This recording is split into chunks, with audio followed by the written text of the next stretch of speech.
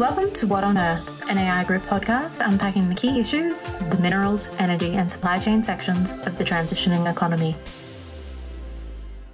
Yes, indeed. Welcome back to What on Earth. I'm James Scotland, the General Manager of Minerals, Energy and Supply Chain Resilience for the Australian Industry Group. Thank you for joining us to discuss the broader strategic issues facing business owners and operators, especially as Australia transitions to the post-carbon, net zero carbon emissions future. In this podcast, we look at the world issues from an industry and a business perspective, and we try to provide you with strategic and business insights.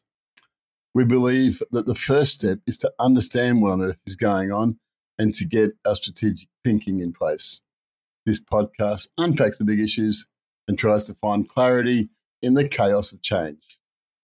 Joining me each episode to discuss and dissect the big issues are my two learned colleagues, my two friends, my amigos, Tennant Reid, who is the head of energy and environment for the Australian Industry Group and a well-respected international voice on these issues. Hello, Tennant. G'day, James. Welcome to 2023. What a wonderful year it's going to be. Yeah. So much happening. Better than the last few, possibly. And Paul Hodson, the Principal Advisor of Paul Hodson Advisory, the CEO of the Scaling Green Hydrogen CRC bid, the Chairman of Queensland Manufacturing Institute, and so much more. He's well known as a business and industry commentator, and it's always good to get his insights. Hello, Paul. Hi, James, and Happy New Year to all your listeners. Good to be back for the first one of 2023. It's February already, but I think we can stop saying that now just about. But for us, it is our first episode. There is a lot happening. And over the Christmas period, it was busy as always in the net zero transition world. It's pretty clear, I think, that the pace of change is increasing quickly, which means we have a lot to discuss. It's been said that we as a country and as businesses are in a race to net zero by 2050. So I thought today we might just revisit the salad bowl approach we used last year. That is, let's look at a whole bunch of different issues, look at a bunch of issues that will give us a broad-based starting point, and let's do a kind of fast and furious examination of each, a salad bowl of crunchy transition issues. And the obvious starting point is to actually get a starting point. We said in our last episode that some big things happened in the transition in 2022. Australia elected a new government with strong support for climate action, and it quickly established net zero goals for the economy and for business. The Russian invasion of Ukraine created a global energy supply challenge, and Australia's gas and oil prices soared as export demand reached records high. The US passed two massive pieces of legislation, the CHIPS Act, which will see the US enter the silicon chip industry in a big way, and a broad-based Inflation Reduction Act, which will have significant impacts on the world as the US moves away from globalization and towards more protectionism. But there's also some good opportunities in the transition environment and good for us. And lastly, of course, China spent most of the year in lockdown, which suppressed its output, its impact on the world economy, and its decarbonisation process. Tennant went to Sharm el-Sheikh for a reasonably successful UN climate change, and Paul and others continued Australia's effort to build a sustainable and profitable green energy sector. On top of all that, according to research by Bloomberg, the annual investment in renewable energy, electrified transport and heat, energy storage and other technologies reached $1.1 trillion, which means it is the first year where investment in the energy transition equal global investment in fossil fuels, also at 1.1 trillion. The new energy sector is very quickly becoming a major part of global business economy. It was quite a year last year. So, Tennant, my question is, where are we now? What's the starting point of this year? Has the energy crisis for Australian businesses abated, or is it worse? Are the political arguments settling down? Are we starting to see good policy? And has there been any announcements or developments since we last talked? So the energy crisis part of things is a very, very much a moving story right now. At the end of last year, the federal government did announce a major intervention to address high energy prices. They said that they would work with the states to cap coal prices for electricity generation, and that they would themselves legislate to cap gas prices in the short term and to put a mandatory gas code of conduct in place that would restrain gas prices beyond 2023. And since that time, we've seen a couple of things. One, in electricity, we have seen wholesale electricity price futures plunge from where they had been. They are way down. The second thing that we've seen, though, is the contract market for gas in the eastern half of the country has been more or less frozen since mid-December. Gas producers have been saying, whether to large customers or to retailers, there's too much uncertainty about how these price caps and mandatory code are going to work. We're still studying it. We're not in a position to offer you any further gas at this time beyond what's already contracted. Now that, as we speak, that position may be starting to break up. There is clarification that the ACCC has provided on how the emergency price caps will work for 2023. And one gas producer has started to make offers. The others, as we speak, have not yet followed suit. And we will see what happens. But a couple of things are clear. One is that most energy users and most retailers had already contracted for at least a large chunk of 2023 before the price interventions took place. So the immediate impact of those price caps on users will be pretty dilute. It will get more important later in the year, as certainly for households, as the prices that influence the standing offers are adjusted, and it'll get more and more important for businesses as they emerge from their existing contracts and look for the best that they can get. But so far, I would say much clearer success for the government on the electricity front than the gas front. And on the gas front, we will be having these arguments quite intensely about whether the price caps will work, whether there are side effects on investment or not.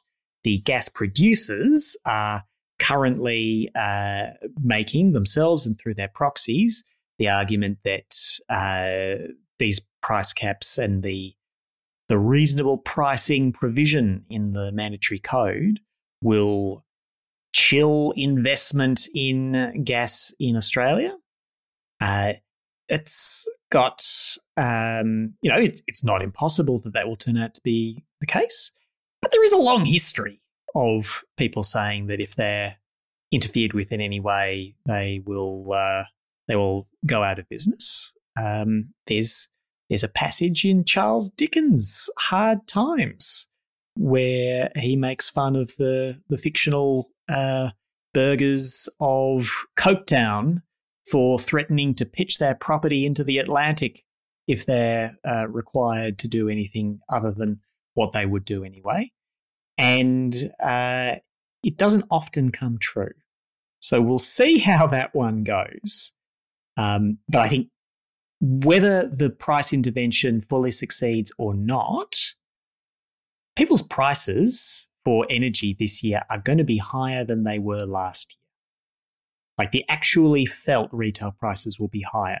They will be much lower than they would have been if this all works, but they will still be higher in absolute terms. And the contradiction between a government that is trying to get a better outcome than what otherwise would have happened, and people judging against what they can see, which is what they used to pay and what they pay now, that could be a big source of political tension, to say the least. The great business academic Peter Drucker, if I quote him kind of accurately, says that the first thing that happens is that an industry will say, no, that will ruin us. and then soon thereafter there'll be a splitter, and then the rest will follow. And the industry structure will change quickly. Paul, is this new? So it's kind of good news for the government to begin with. It's good news for households. It's going to be good news for business by the sound of it. Is that good news for the transition? Is this making people think of other options for energy? Yeah, I think it's it's really interesting, because people won't, as Tenan was saying, people won't say, oh, wow, it could have been a lot busy, thanks government for our prices only going up a certain amount. They'll just see the raise. They'll see the increase, right? So often in government, you don't get thanked for the things that people can't see. Short memories, yeah. Short memories as well, right? So I think it's a challenge, but I think it's not an orderly transition. There's lots of actors doing lots of different things. It's going to be up and down. There's going to be things that are invested in that end up being scrapped. It's not being done in an orderly way. I don't know why, but I'm a fan of an analogy, and I was a visual analogy, and I was thinking of the old three-legged races. I don't know if anyone did three-legged races at school, but where you used to tie one of your legs together and then you try and run off. And I think that's like that, but probably with about 20 people with their legs tied together, and we're all trying to head towards net zero, but we're not very coordinated. And I think that's the challenge. But I think people have to kind of accept that there's going to be that kind of up and down. Prices are going to go up.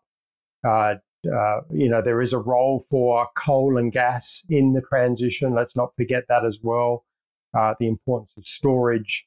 We're seeing lots of potentially almost counterintuitive signals in the market.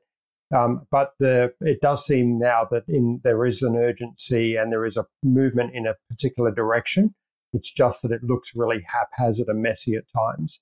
And that is potentially the only way you're going to have it unless you control everyone and move everyone in the same direction at the same time in coordination, which is particularly difficult to do and impossible for democratic governments to do. I will add one thing on this, which is that so the government's intention is to cap the selling price for gas at the wholesale level in Eastern Australia to something that resembles the cost of producing it and a reasonable return, taking account of all the risks involved in gas exploration and development and production. And that is, exactly what number that pops out for 2024 and beyond is like anybody's guess right now. But it's certainly a much lower number than the number that can be achieved at export.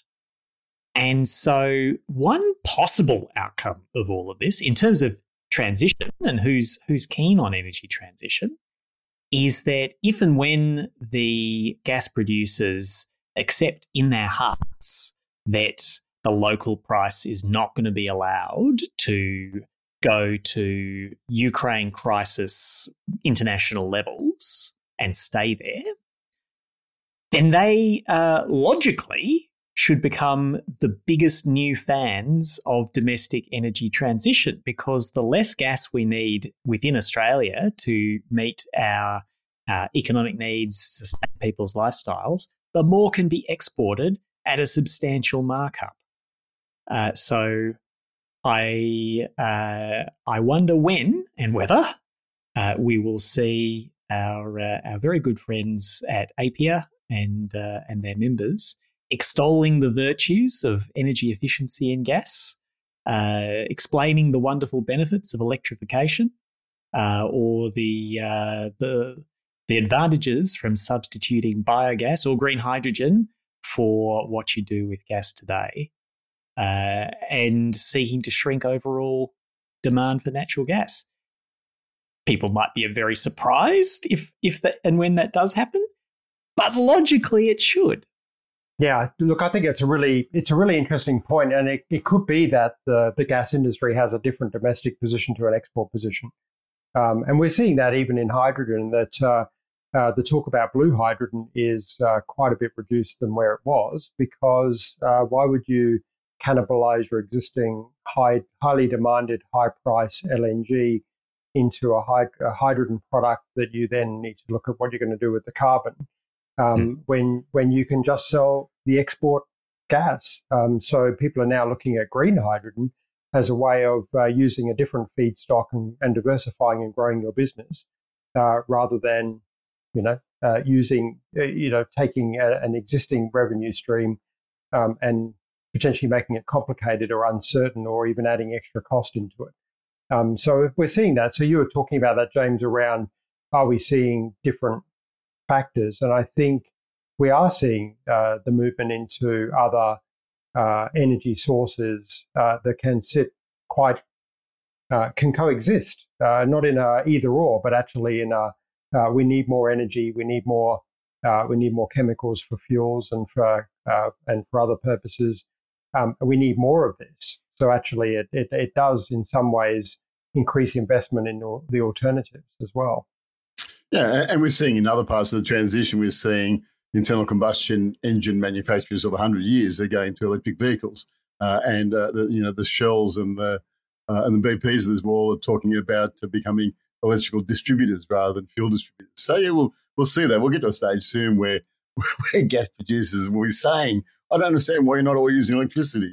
Why do it with us?" We'll see some sort of transition. Both of you mentioned the fact that it's a lumpy transition, and Tennant, you mentioned global issues. So in our salad bowl of bouncing from issue to issue, let me just raise another issue with you. One of the under-considered aspects of the global energy crisis has been the closed aspect of China, and it is now reopening after 12 months of COVID lockdowns. And they're saying that the effect will have an impact on LNG prices and supply. I don't know if you've been across this. The chairman of the Hong Kong Exchange is reported to have said in a speech at Davos that the reopening of China will see Asia GDP grow from 35% now to 45% by 2027.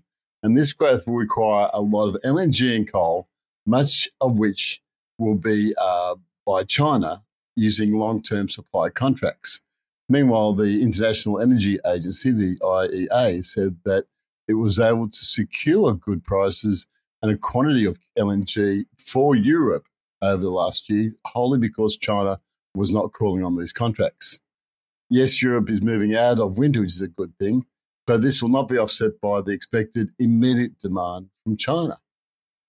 As well, apart from LNG, coal and oil is also a big demand by China, with China expected to need 2 million barrels per day, up from the 1.6 million now.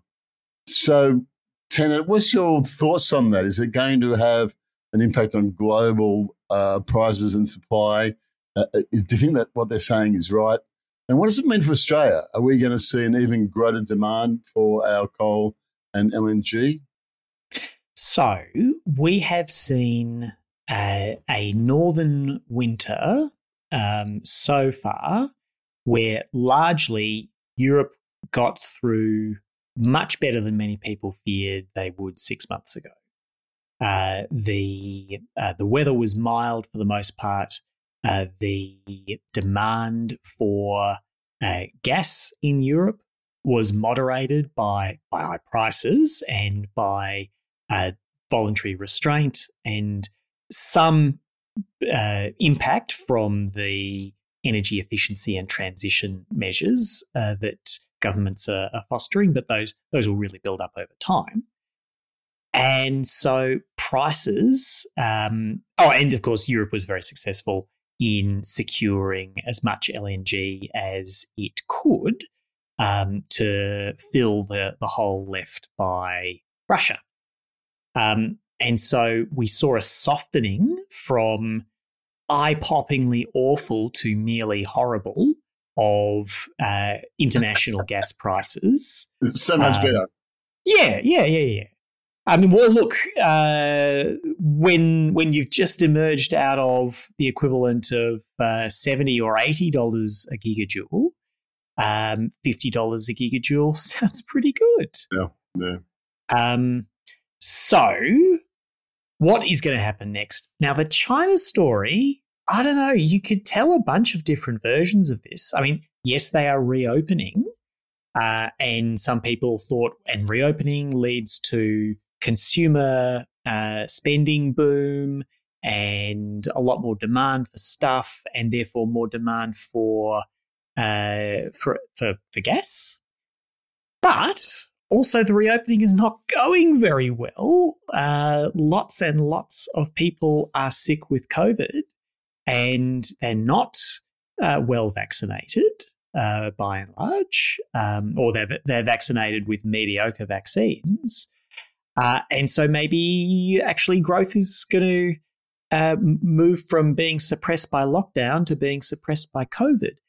But then in turn, maybe that means that China will dip back in the well that it has dipped in many times before of stimulus spending. And if it's infrastructure-heavy stimulus spending, let's build bridges to nowhere and highways back, and let's redouble the construction sector activity for housing, despite all their recent efforts to rein that in.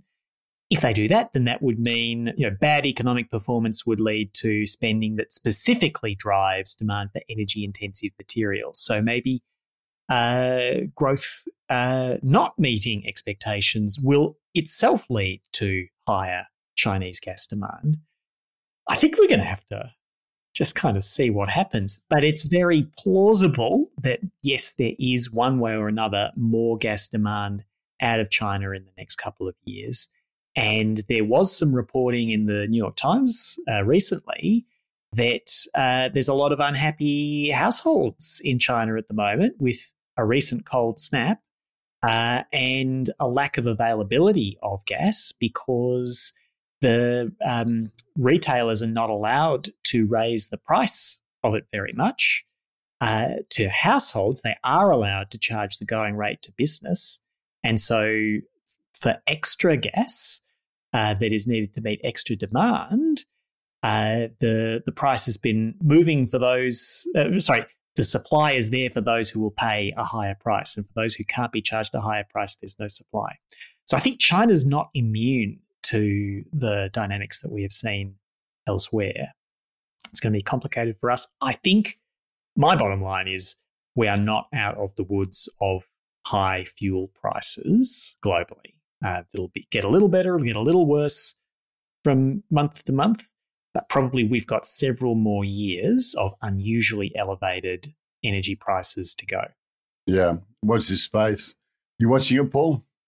Oh yeah, absolutely. And I was going to say it's probably not on energy, but I think I found it a fascinating thing. I think it was a few weeks ago I saw that China's population, apparently due to their official statistics, actually fell in 2022 for the first time in 60 years. And India is expected to become the most populous country in the world in the next few months. And the most astounding thing I read in that article as well was that the Indian workforce will grow over the next decade from 900 million people to 1 billion people in the Indian workforce over the next decade. So China's got that's a really interesting overlay, I guess, around where. So China's got I suspect going to have an increased domestic focus. I guess the remnants of the one-child policy are potentially going to create a kind of deceleration and even a reduction in their population. And some of those things obviously feed into growth, but also where are the jobs and where's the economic activity going to be happening? I think increasingly India is going to be one to look for, and particularly for Australia as well. I mean, China's still massive, and China's still going to be a very big trading partner, but I think there's always these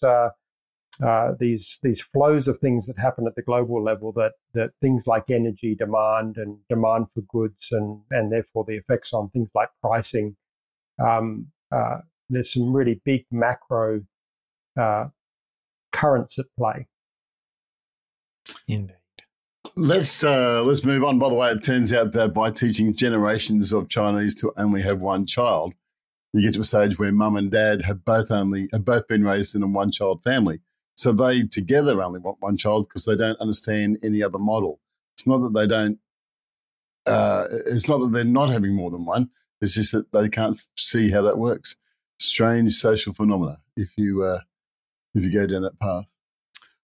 Paul, the recent AI Group annual CEO survey revealed that CEOs expect there to be a lot of demand this year, but there's going to be a lot of supply issues. One of the major challenges expected by the CEOs is, of course, severe staff and skill shortages. And as a result, CEOs say they're planning on investing in skills and development training and in digitalisation. Our colleague, Dr. Jeff Wilson, who's the head of research for AI Group, said that this means there'll be an underinvestment in capital expenditure in the next 12 months and probably longer.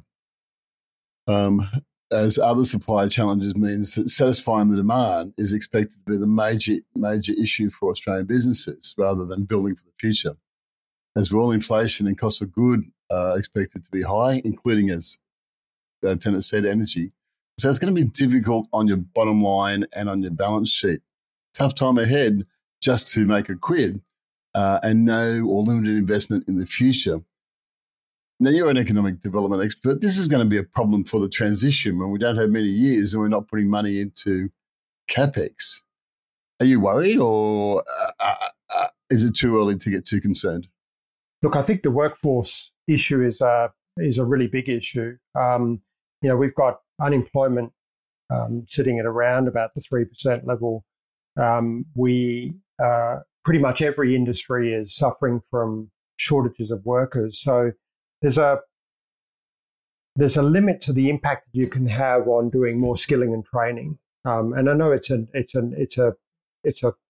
good one that governments get into. We're going to create more apprenticeships. We're going to put more into skilling. The question is, do we actually have the workforce? Do we have the potential workforce to actually do that skilling and training? And I think it leads to a couple of interesting things. One, I think, is what do we do in terms of making sure we've got the human resources to be able to not just do the energy transition, but to grow the economy. And that might look at things like skilled migration. But I think you talked about digitization. I think it also then talks to automation and robotics.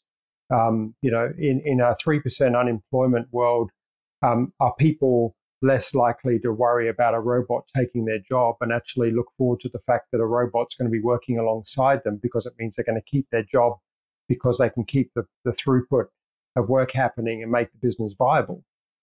So I think the automation and robotics, which might actually drive capital expenditure into those kind of assets, because it really is. It could be a real handbrake on the economy that we don't have enough workers to fill the jobs and to fill the training programs for all the things that we want to do. And I think that's a big constraint right across the economy. But I think it's the skilled migration has to be part of it. And I think also the automation, robotics, digitization. How can we do things to reduce potentially the amount of labour that we require? And it's much easier to do that in a low unemployment scenario, I suspect. So it's good to get the labour issues sorted out prior to trying to transition your business to net zero, or is it one and the same? Well, I think it comes into the whole discussions around being efficient is probably going to be the best thing to do from an energy transition perspective anyway. So looking at wastage in your business, whether it's energy, if you've got people duplicating things or doing things that are wasted, that's going to be causing energy. It's going to be causing cost and time. So it's, efficiency is always the first thing to look at. Am I doing it efficiently? And am I the most, can I do it as efficiently as potentially someone else that I could partner with who maybe has got a better way of doing it? So rather than looking just internally at how I run my business myself, but maybe looking at how I might partner with others who have complementary skill sets or technologies or others, which might actually also help me to be able to grow my business through collaboration, which means I also don't have to take on the risks of investment or employing people as well, because I can create those linkages. So I think efficiency is always the first thing you look at. That's probably going to be the most cost-effective way of reducing energy or any of those other costs. Are you going to mount an argument contrary to Paul's position, Tenet? No, I think Paul's extremely sensible. I just want to raise the stakes or emphasize how big a task it's going to be to get built and operating everything that we may need to. We are talking, if we're thinking about the decarbonisation just of the domestically oriented Australian economy, electricity generation capacity and all of the stuff to connect it up and make it work has got to increase from less than 100 gigawatts to more than 200 gigawatts over the next couple of decades in AEMO's central scenario. And if we're talking the full energy superpower vision, where Australia is decarbonising significant chunks of the world economy through relocating energy-intensive minerals processing and metals processing to Australia, we would be looking at up to 3,000 gigawatts of generation capacity, and then all the stuff that uses that energy.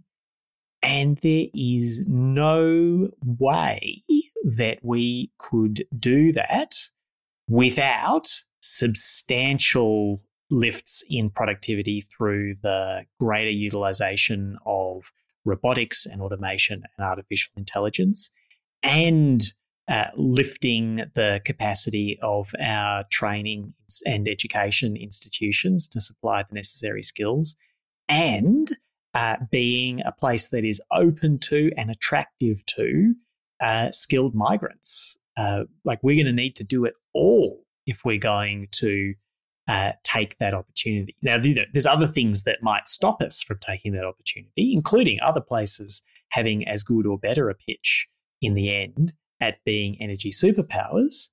But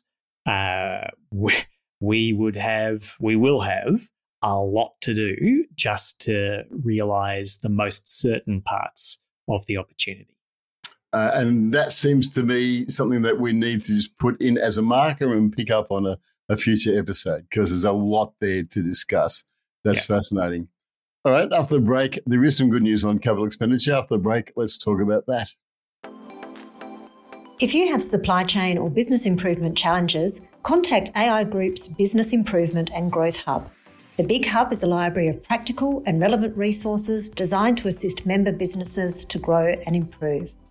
The Big Hub also includes an extensive network of experienced, pre-qualified business improvement consultants. For more details, contact big@aigroup.com.au. That's big@aigroup.com.au. Speaking of capital expenditure, the Queensland Premier just announced that the Queensland Government and others will build a large critical mineral facility in Townsville. It's designed to, quote, provide the commerciality of critical minerals for the new energy economy. It's a $75 million critical minerals facility built in Townsville, which will provide critical minerals that are needed to build the super grids, the batteries, the wind and the solar farms that Queensland have in their plan.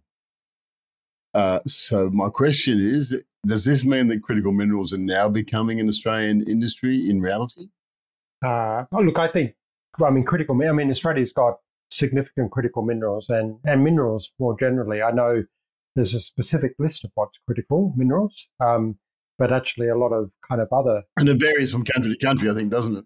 Well, it does. And actually a lot of the big minerals that often don't get considered as critical minerals are just as important. Aluminium, steel, copper, and obviously nickel and the like.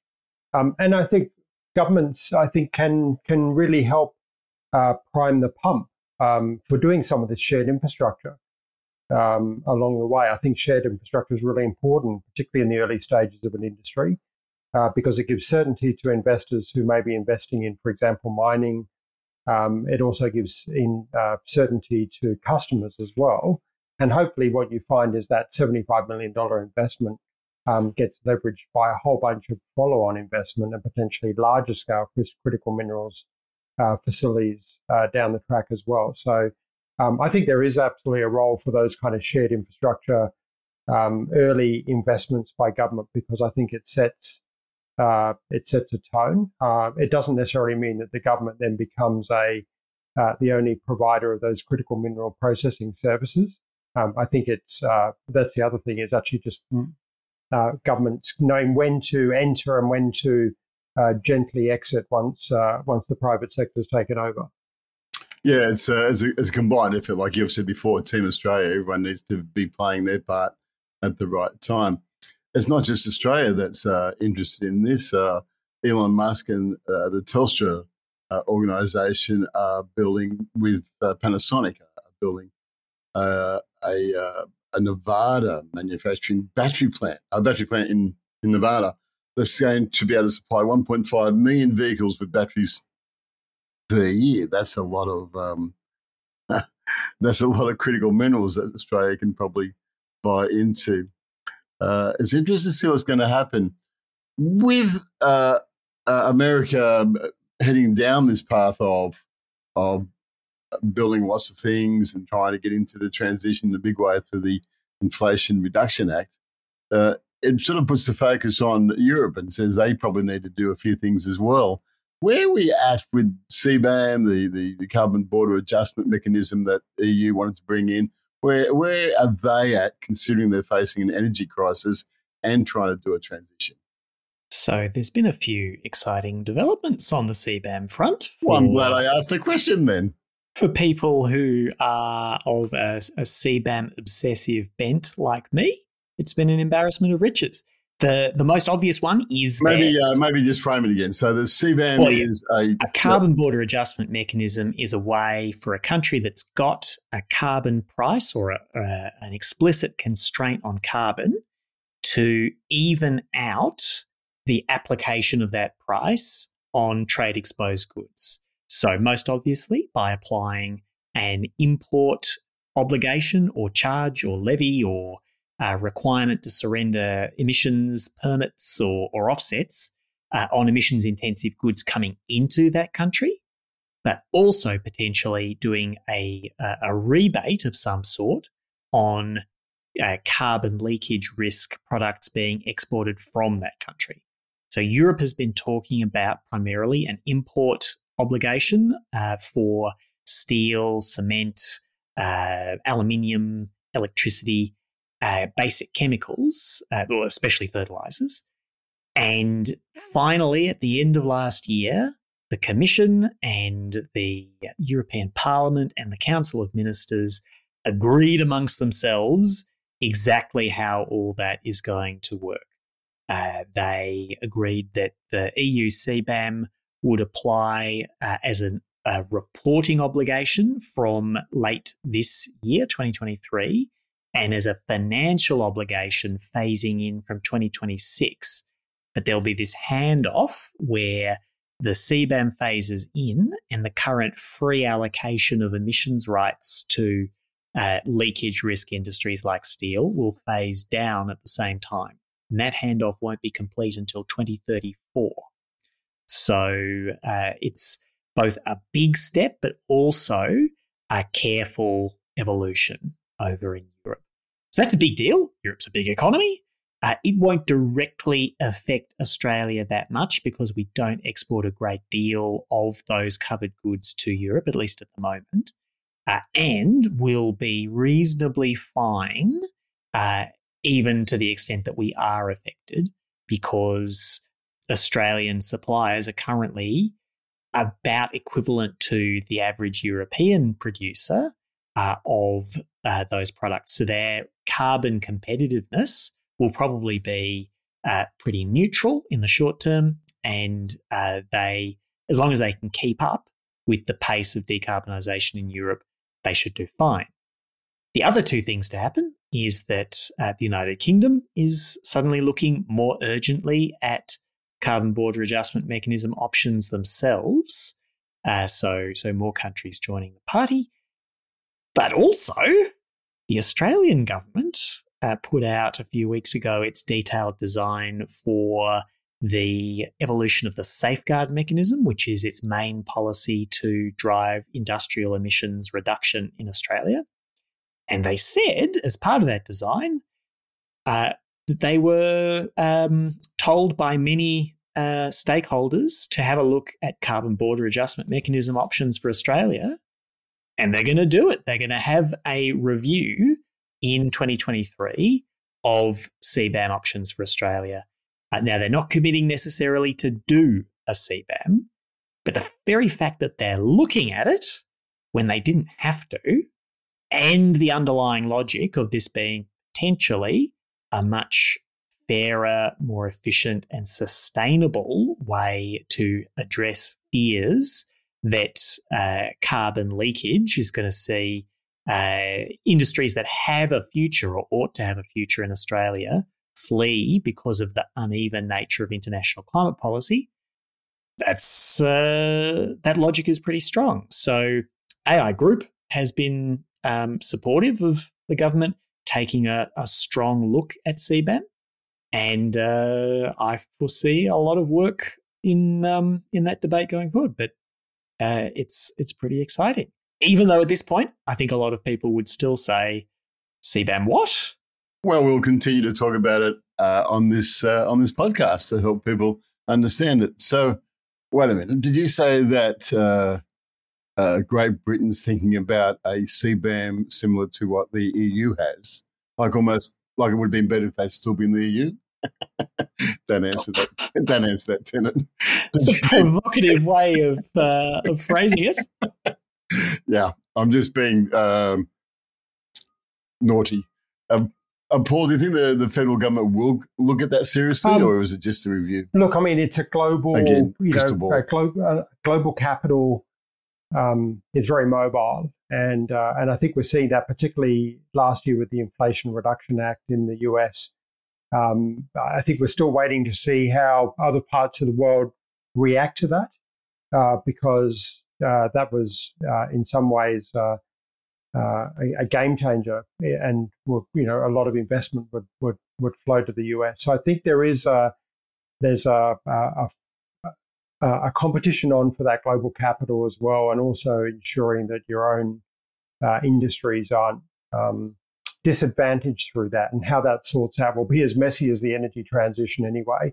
And a lot of this doesn't make particular sense in an economic sense to start with. So, incentives, tax credits, subsidies, and others, there will be people looking around for the world to where they're going to get the best bang for the buck in some of that. And again, that's Australia has to think about that. What's Australia's competitive advantage? We're not going to have the financial might of some of the other bigger countries that might be offering direct subsidies, but maybe we can make it easier for people to invest here, or maybe we can do some other things which are clever. So I think we're going to see a lot happening in the policy space this year at the Australian government level. They've been it's about 8 or 9 months since the election.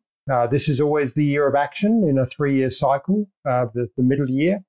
So it'd be interesting when we review it at the end of the year, but I think there'll be some interesting developments. I would add that the Europeans are having a little bit of a freak out at the moment about the US Inflation Reduction Act.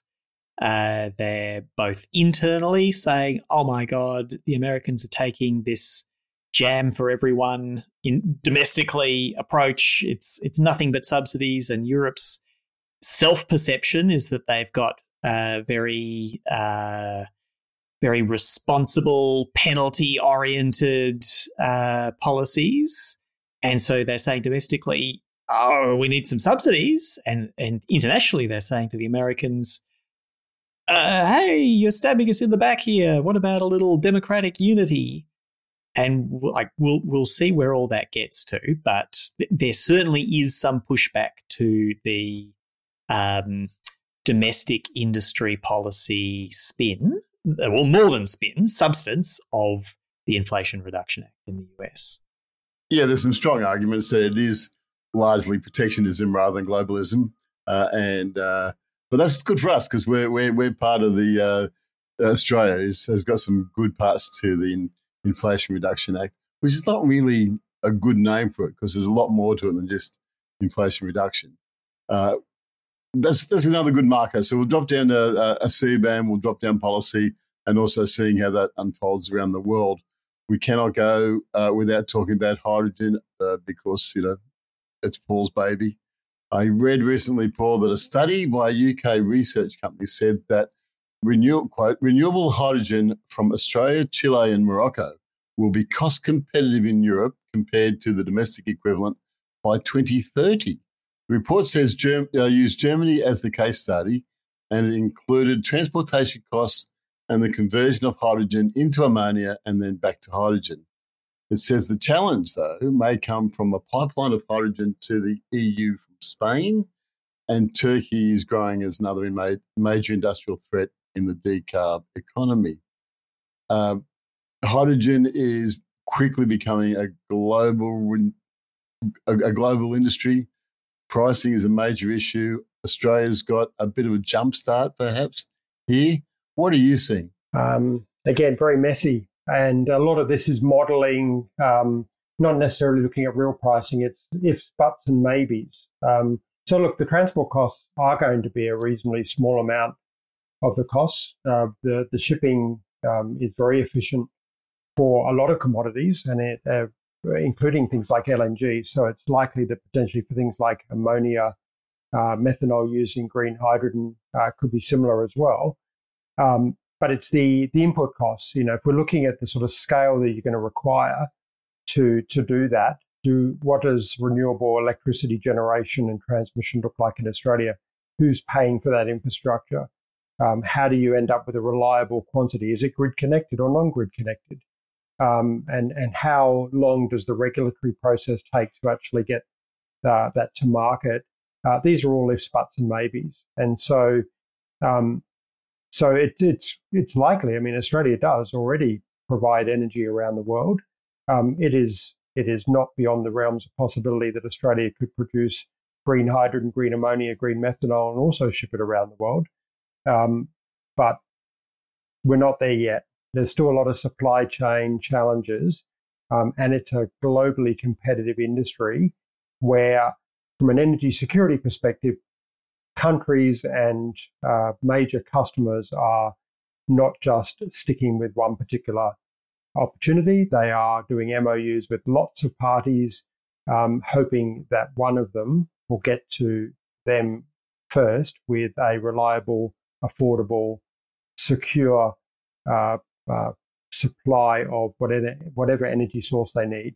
And it's not guaranteed that will come from Australia, regardless of what the pricing and the modelling might suggest, because we haven't got the supply chain worked out yet. We haven't got an orderly development of renewables with water, potentially into pipelines or into other storage and into ships and off around the world. But it's possible, but we actually have got a lot of challenges to sort out. Tennant? So you hear a lot of different arguments in this space. I looked at a paper from the International Renewable Energy Agency last year, which was focused on the transport modes for potential international trade in hydrogen, and they're a big deal. Like whether you're going the liquid hydrogen route, where you've got low volumetric energy density and a lot of energy needs for the liquefaction and losses in boil off, or whether you're going for ammonia shipping, where you've got energy losses in the conversion and then the conversion back if you're not using it as ammonia at the other end. There's some significant costs involved in the trade. And so this question of how much of, we've got a cascade of uncertainties. How much hydrogen is the world going to consume in net zero land? But then of that, how much of that is going to be traded across international borders versus locally made and locally consumed? And if the transport costs are high enough, even a mediocre cost of renewable energy might still mean that it makes more sense to make it locally. Japan is a huge swing factor here, a very important market for Australia today, and an important partner for co-investment in both energy export and energy use industries.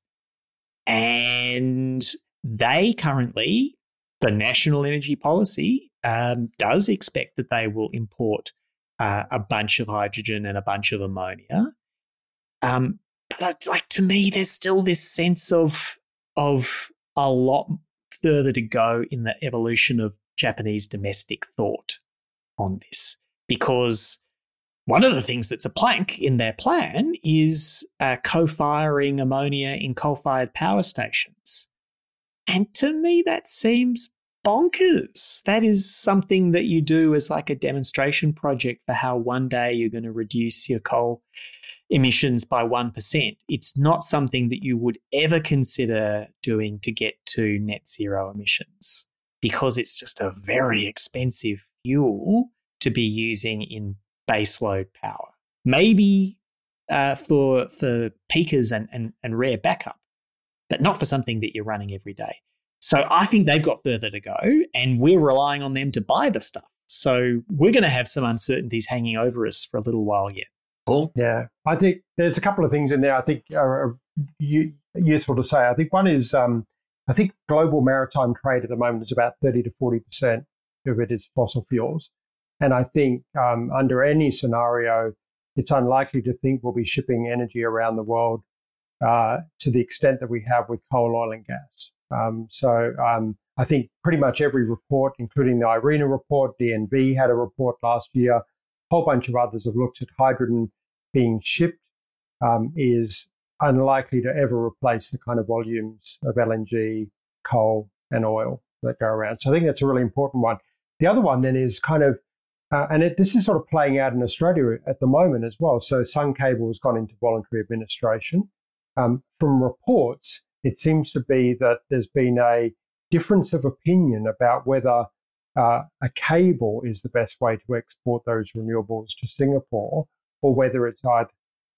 Just frame Sun Cable again. It was a electrical cable from Northern Territory to Singapore. From the Northern Territory to Singapore, yeah. And a mega renewables development at one end of the cable. Yeah, right. It was all renewable energy, electricity. Yep. That's right. So there's no dispute, I think, about the renewable energy generation. It's actually how do you get it to market? And it does seem to be that between the two major proponents of that, who were working together and apparently don't seem to be working together now, one saw the electrical cable, the high voltage DC cable, as the way to do it, and the other one prefers to see green hydrogen ammonia shipped.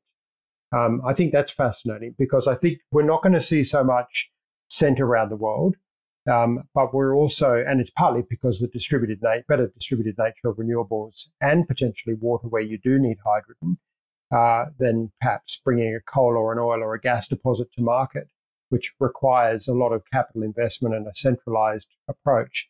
So I think that's really important. And then I think the pipeline versus high voltage transmission is the other one as well. And so I think some of those are going to be techno-economic decisions that get played out. I think that's going to become a lot clearer as that works out, because as Tennant says, you've got losses, you've got extra capital costs, you've got inefficiencies, you've got operating costs and a whole range of other risks, including geopolitical risks.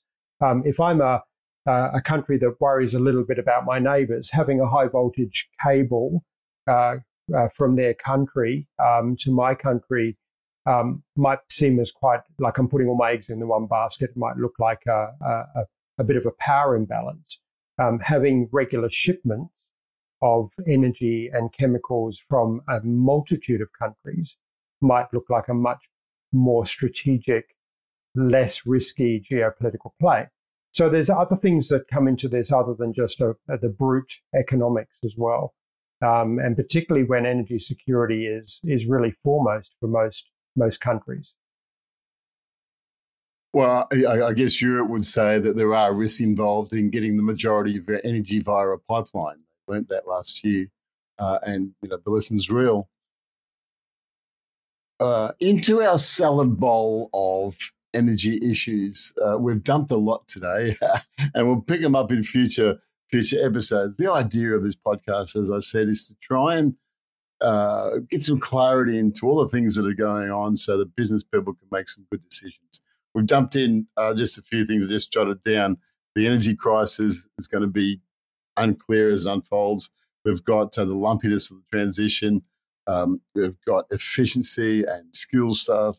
We've got policy unfolding that we'll need to keep an eye on. CBAM, global issues, including protectionism, and now techno-economics, a new term by Paul that I quite like. It's probably not a new term, but it's the first time we've used it on this podcast. There's a lot going on. It's going to be an interesting year. Once a month, the three of us will chat. It's been a good episode. Thank you, guys. See you next month. Good fun. See you soon. Yeah, thanks, James. Thanks, Tennant. I'm sure we'll have plenty to talk about on the next episode and beyond.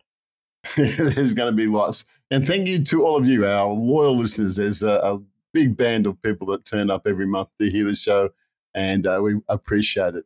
If you want to provide feedback or comment on any of the issues, or if you just have ideas for the show, or if you just want to give us feedback, please send me an email to james.scotland12@aigroup.com.au, or drop a thought into any of our personal LinkedIn pages. We'd love to hear from you.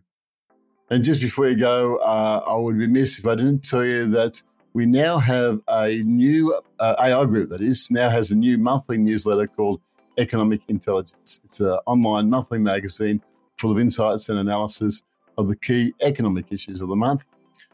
So if your business management and planning could be improved by up-to-date and insightful economic news, head over to the AI Group website and search for Economic Insights, or get the monthly newsletter direct to your inbox just by asking AI Group economics team to send it to you. That's economics@aigroup.com.au, and we'll talk to you next month.